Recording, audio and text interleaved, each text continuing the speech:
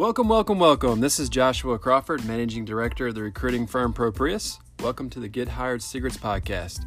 On today's show, we will discuss 5 customized resume tips. Gone are the days of the bland, generic one-page resume. Employers these days are more impressed by a resume that is customized, and they tend to give jobs to interviewees that have a bit of knowledge about the organization as well.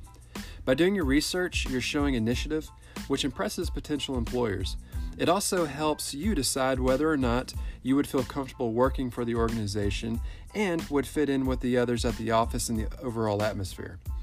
Researching the company can also help you ace the dreaded job interview, since it will give you an idea of what you want to communicate and how you can incorporate your experiences into the company's philosophy.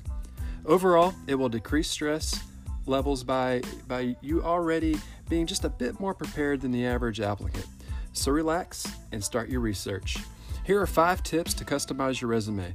Number 1, visit the company's website. Read past the obvious introductory pieces. Pay special attention to the layout and design. They should give clues as to the type of company it is.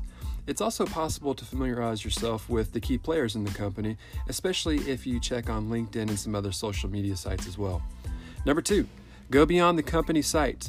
Google the company organization and read some of the recent news articles, annual reports, or any other relevant information that you can find. Number 3, seek out their competitors. Talk to anyone you know who works for one of the competitors to find out how your potential employer is viewed in the industry. That's also a big help. Number 4, inquire around the water cooler. Ask your friends and coworkers, what do they know about the organization?